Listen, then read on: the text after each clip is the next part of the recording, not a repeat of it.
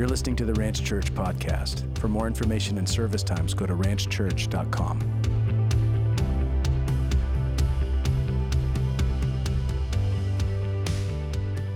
Why don't we start at the start? Genesis 1:1. How about that? I'm going to take Genesis 1:1. I think you can all find it in your Bible. It's pretty easy to find. And we're going to start there. And one thing I do know, there are verses in the Bible that if you misunderstand them, you're going to get the Bible wrong. You really are. There's verses in the Bible that are so important because I think we know the nature of God better. If we know, there's certain verses that speak directly to the nature of God, and that's where we're going to be this morning.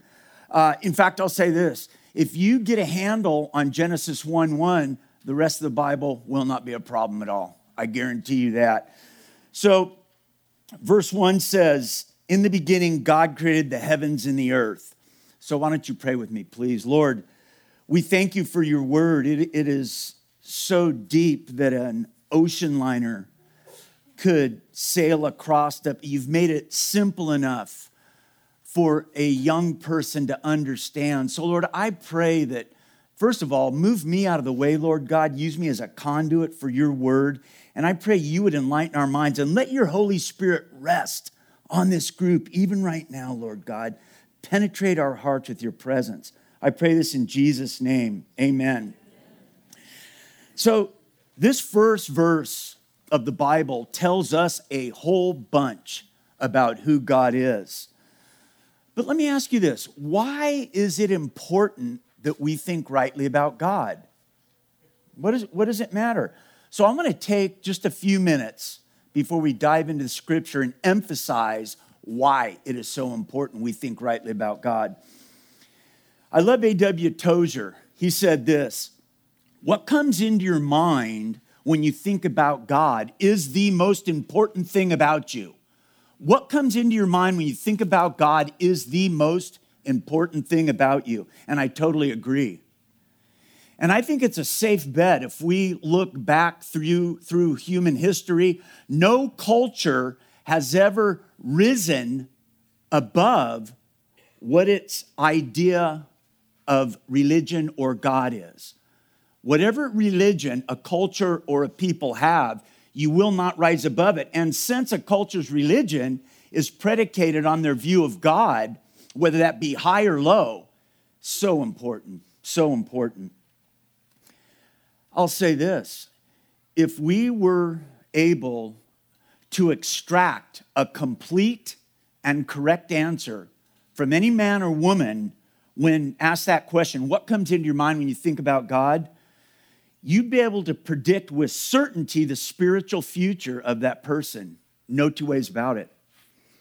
And that's why it's important that our idea of God come as close as we can possibly get it to the true being of God.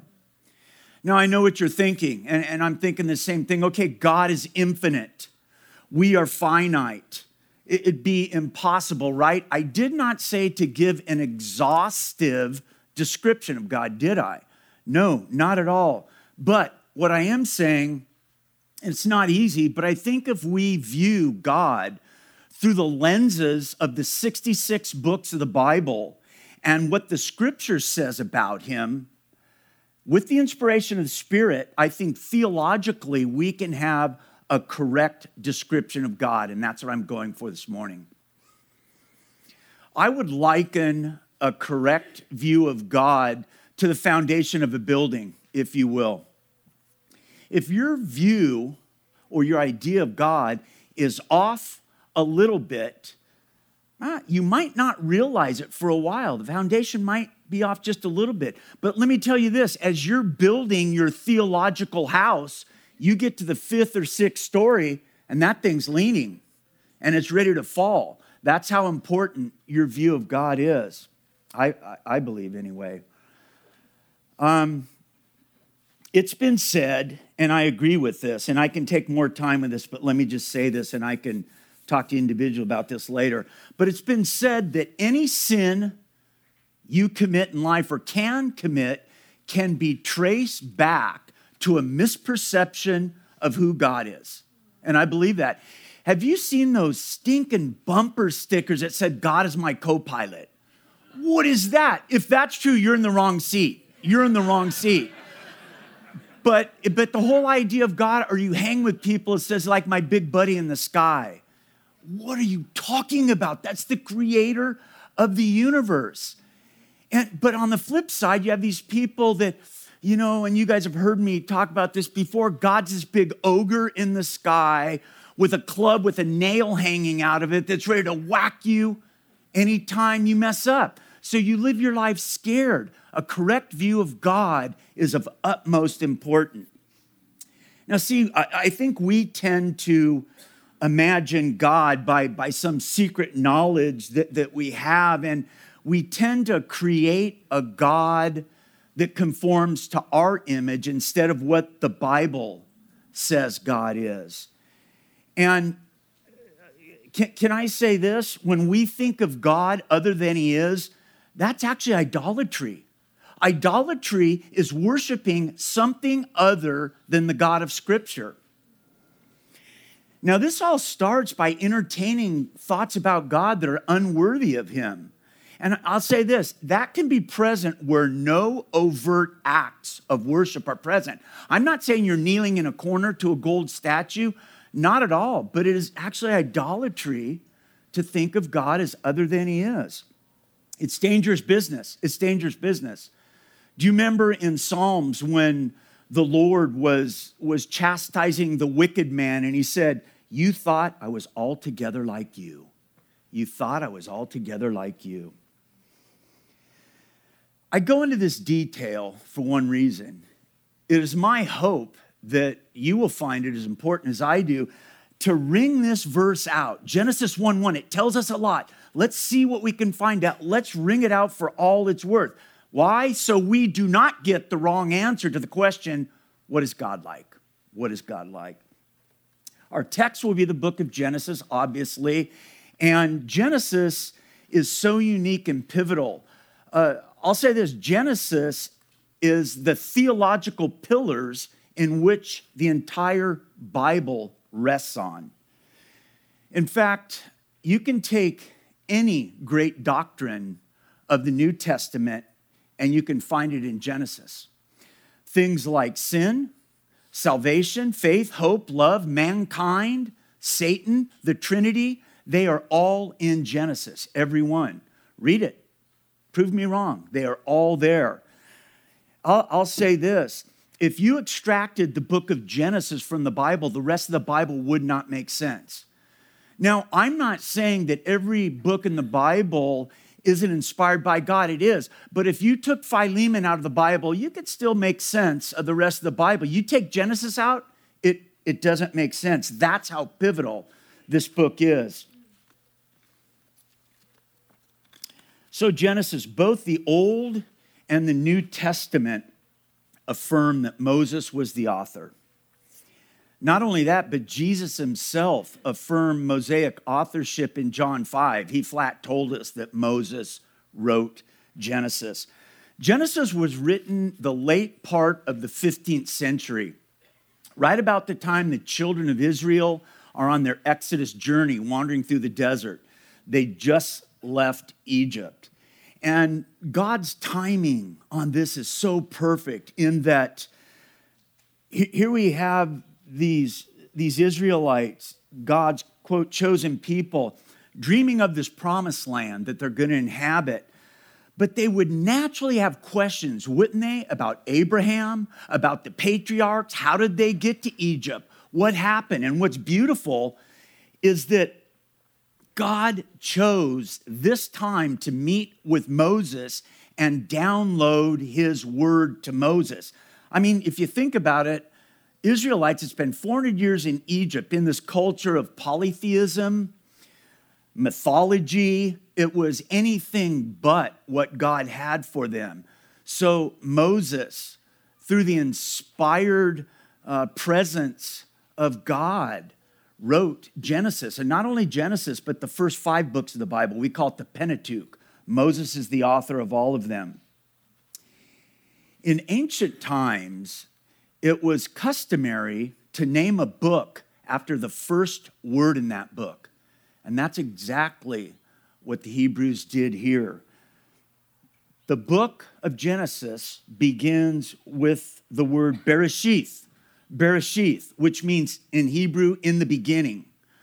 But what happened in about 250 BC, the Old Testament was translated to Greek. That's what we call the Septuagint. And the Greek equivalent of in the beginning is Genesis. And that name stuck. The first three words of Genesis are Bereshith, bara, Elohim. Bereshith, bara, Elohim. It means in the beginning, God created. In the beginning, God created. But let me tell you this, the mystery of the Trinity is embedded in that first verse. You see, the word God in Hebrew is Elohim. That's a plural. The word created, bara, is singular. So you have plural God, more than one, creating singular heaven and earth. It's a mystery, but it's right there in the first verse. You've got the Trinity. And obviously, you know, in verse 2, it says, and the Spirit of God was hovering over the water. And then in verse 26 of chapter 1, this is God talking. He said, let us, plural, make man in our likeness, in our image, plural. So, and we know from Colossians in the New Testament, Colossians 1:16, when speaking of Christ, it says, for by him all things were created, things in heaven and on earth.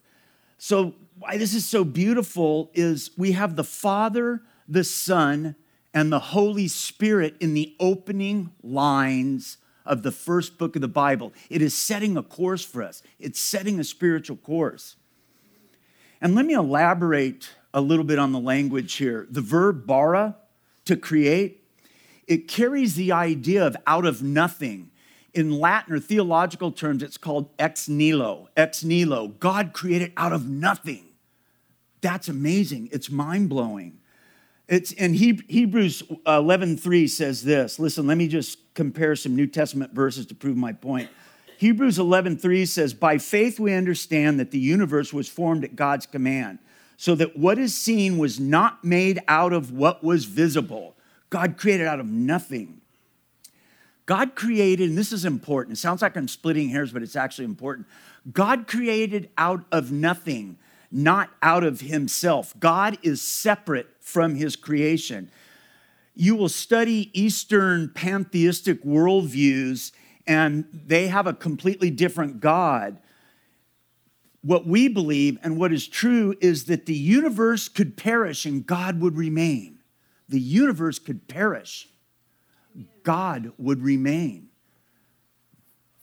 And this verb, bara, to create, it is only used of God. Nowhere else will you find it used of anything but God. Because you think about it, listen to this. Man cannot create in this sense. We cannot create. We can only fashion or form things out of existing material. We create nothing. However, listen, and I think God has something for us here. The closest we come to creating is reproducing ourselves sexually. That's the closest we come to creating. And I believe this is why Satan wants to pervert and destroy God's plan and standard for sexuality. There is something so intrinsic there. There's something holy there. And I've said this before, but let me just go over here for a second. When a man and a woman are married before God, the Word of God tells us the spirits, man and woman, they become one. They become one, okay? So when a man and woman are married and they join together in marital intimacy to have a child, there is that time where the two physically and spiritually are one. And I do believe when the sperm and the egg come together, there's a life form instantly. At that split second in time, the three are one. The Trinity. I believe there's an attachment here. It's deeply connected to the being of God and the image of God. And again, this is why this whole transgender push LGBTQ movement. It's satanically inspired because it is a direct assault on God and his first creation, his greatest creation. Let me say that, man and woman. That's why the force of it is like that. The fact that God created man flies in the face of a whole bunch of stuff, doesn't it? Philosophical materialism or naturalism. That's the belief that only things you can touch are real things, physical things. Those are the only things that are real. Some of you might be old enough to remember a guy named Carl Sagan. You remember Carl Sagan? And his bestseller, he was a physicist, astronomer. His best-selling book was called Cosmos. Remember that? The opening line of that book, Carl believed this. He was a philosophical materialist. He believed this because the opening lines are, the cosmos is all there is, or has been, or will be. Matter is God. That's what he said. Matter is God. If God created us the way the Bible indicates that he did, this flies in the face of Darwinian evolution as well. Darwinian evolution will tell you that time plus matter plus chance equals the universe equals man. Get that equation? Time plus matter plus chance. And they're sticking to that. That is their equation. I mean, obviously, okay, there's some problems to begin with. Where'd they get the matter from? But let's give it to them for a second. Let's say, okay, bring it to me. Time plus matter plus chance. I'll give you the matter. You know, chance is not a thing. Chance is just not a thing. Chance describes the statistical probability of something happening. It is not a thing. Chance by itself cannot perform anything. That equation is just whack from the word go. However, let me say this. I can see why it's attractive. I can totally see why that view is attractive. You see, if we are just the equation or what happens when we have this random collision of atoms, time plus matter plus chance, there is no morality. There is no higher standard to answer to. We just do what we do. We live by our own instincts. Our greatest goal in life is to satisfy our flesh because, I mean, it's just life, and that's how it goes. It is absolutely from the pit. However, as I said, there's some very intelligent folks that hold to this position.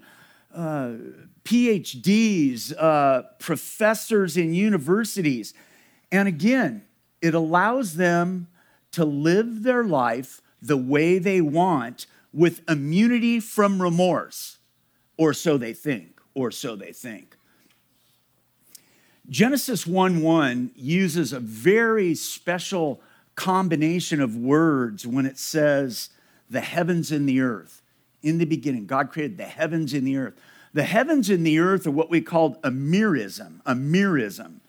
This is a statement of two opposites that indicate the totality. Heavens and earth, they're about as opposite as you can get, but it's everything in between, a merism.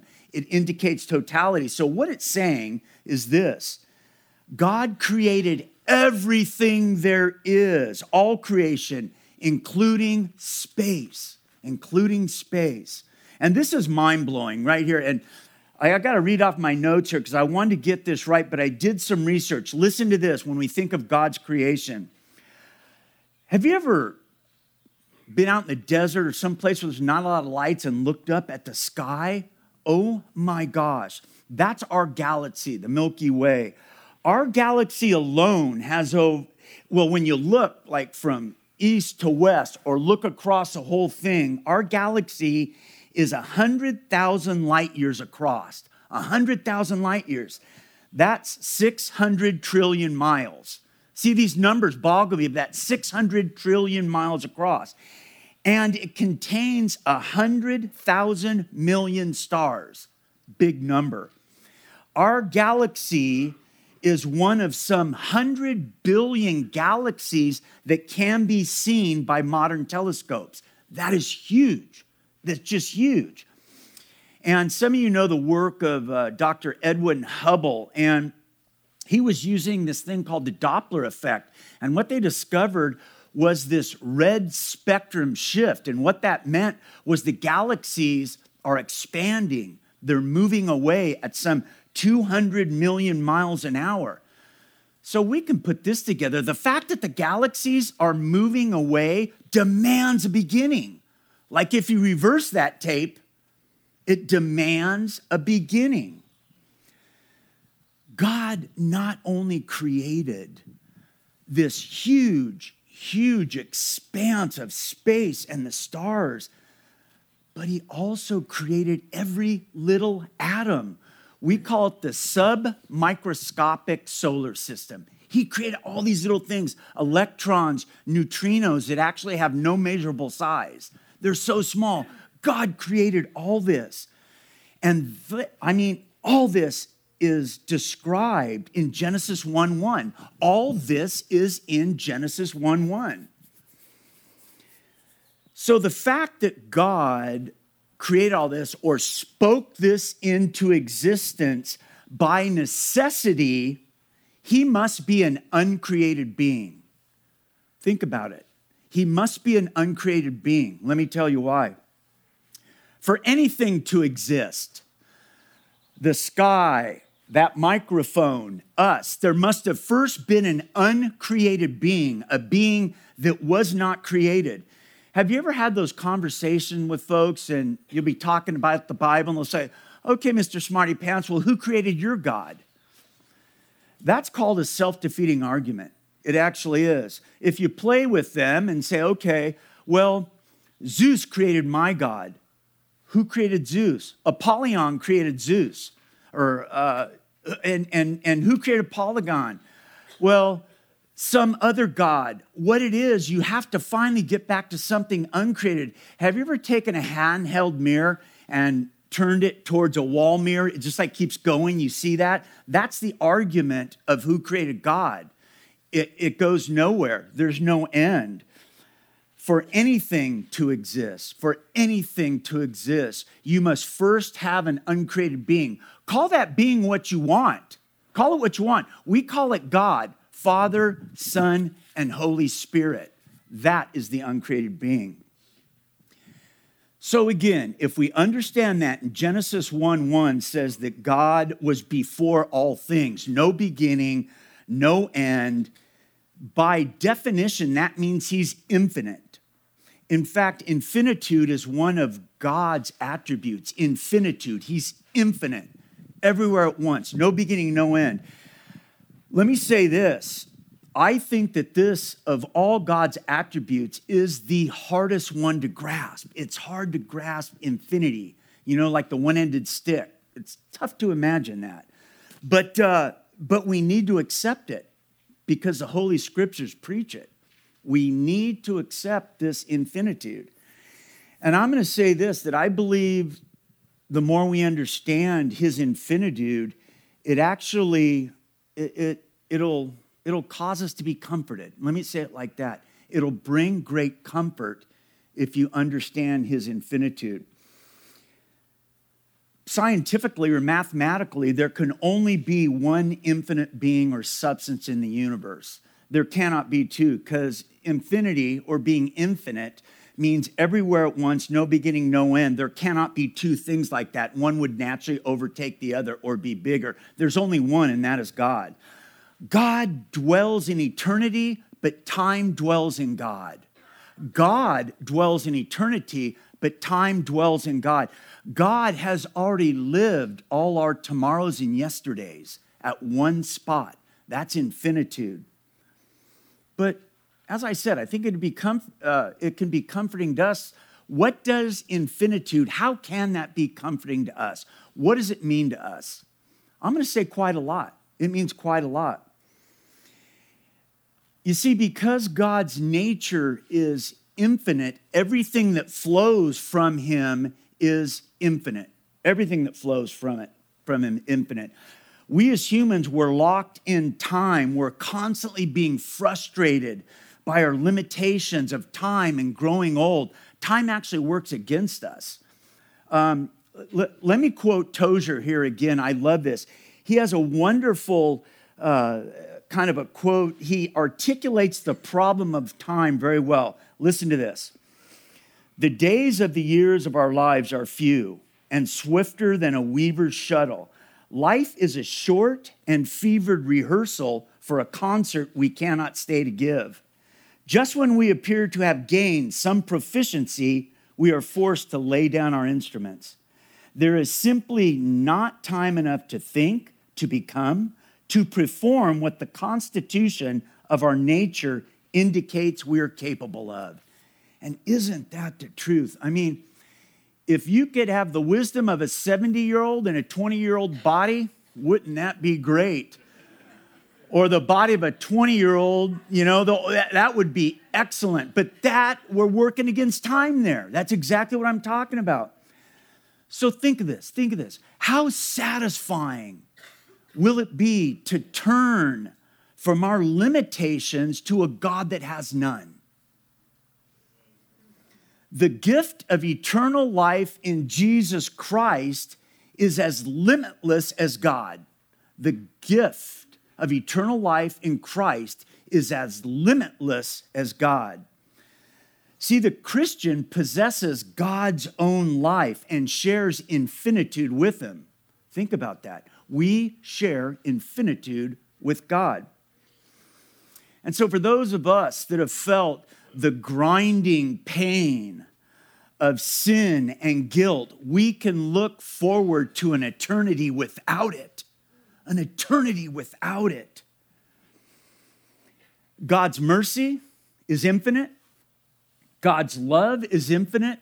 And this is why we should all take great comfort from the words of the Apostle Paul in Romans that said, where sin abounded, grace did much more abound. Oh, that feels good. Where sin abounded, grace much more abounded. In our eternity to come, the Bible says that there is joy unspeakable, and I've talked about this before. We're going to have ability to sense joy like we never have. We're going to have new pleasure receptors, if you will, in heaven. It is joy unspeakable. We'll have the ability to enjoy things to a much greater capacity because here on earth, it's polluted with sin. We don't even, you don't know what you don't know. We don't know what we're missing because we live in this sin-polluted world. It's my belief in eternity in heaven that we will talk and eat and enjoy friends and loved ones eternally. In fact, the Bible says that.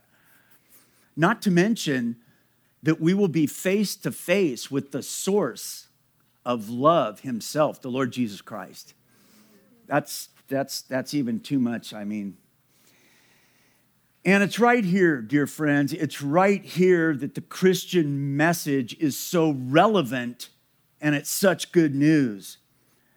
You'll recognize these words. Jesus Christ has abolished death and has brought life and immortality to light through the gospel. He's abolished death. And this is interesting. This is where God's eternity and man's morality join to persuade us that faith in Jesus Christ is not optional. This is not optional. For every man and woman, it must be Christ or eternal tragedy. It must be Christ or eternal tragedy. You see, out of eternity, the Lord Jesus Christ came out into our time and space to rescue his human brethren who through their foolishness had become slaves to sin and death. That's us.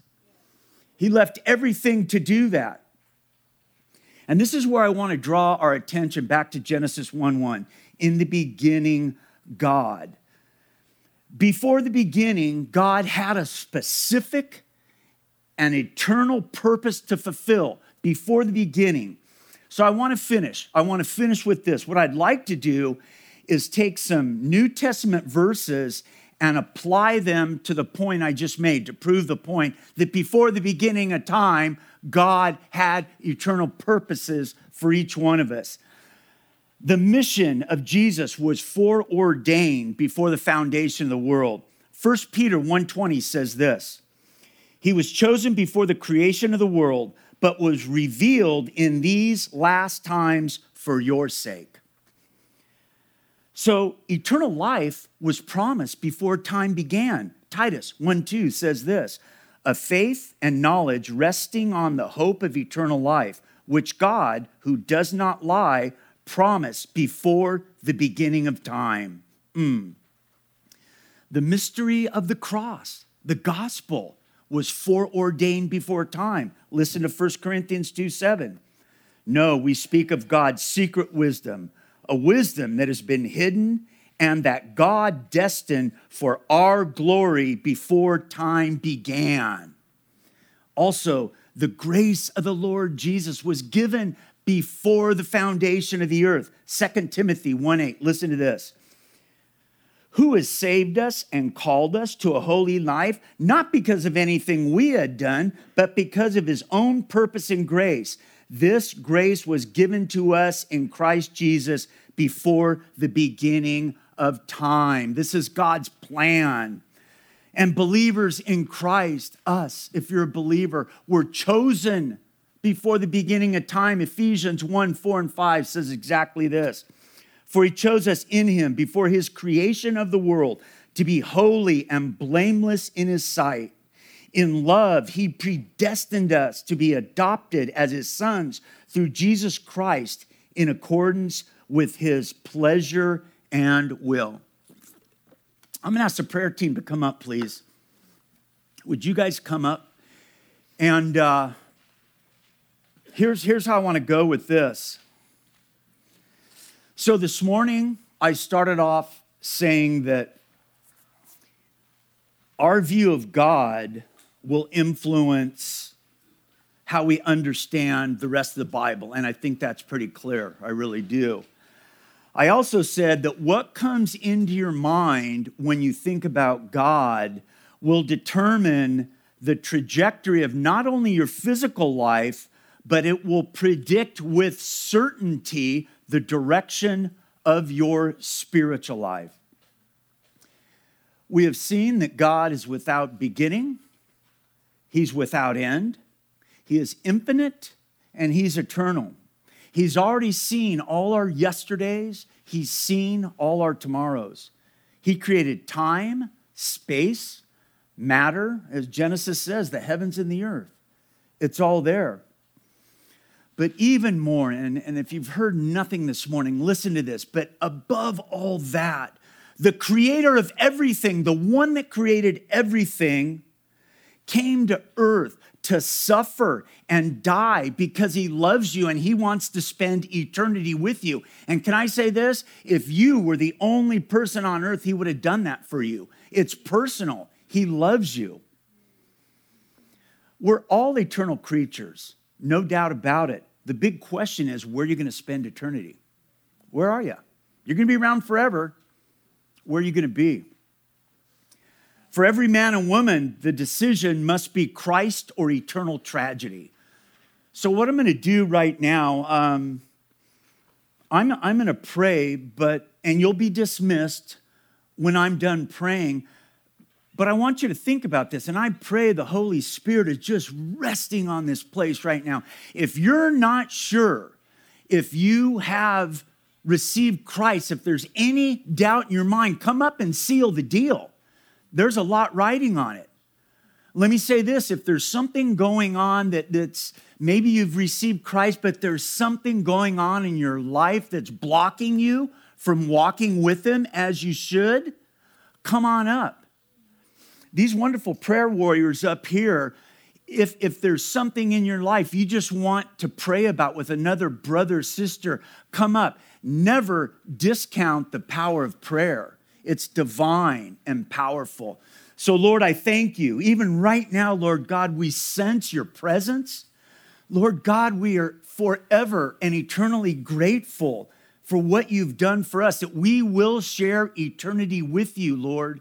yes and amen. Eternity starts now. And so, Father, I pray if there's anyone that needs to know you, that they would come up, Lord. I pray that you would take any demonic influence, any other thought away, Lord God. Let them come up, Lord God. And Father, I just pray, and I know right now, no matter what, the seed of your word has been sown, and it will yield a harvest 10,000-fold. I pray this in Jesus' name. Amen. Thank you. Thank you.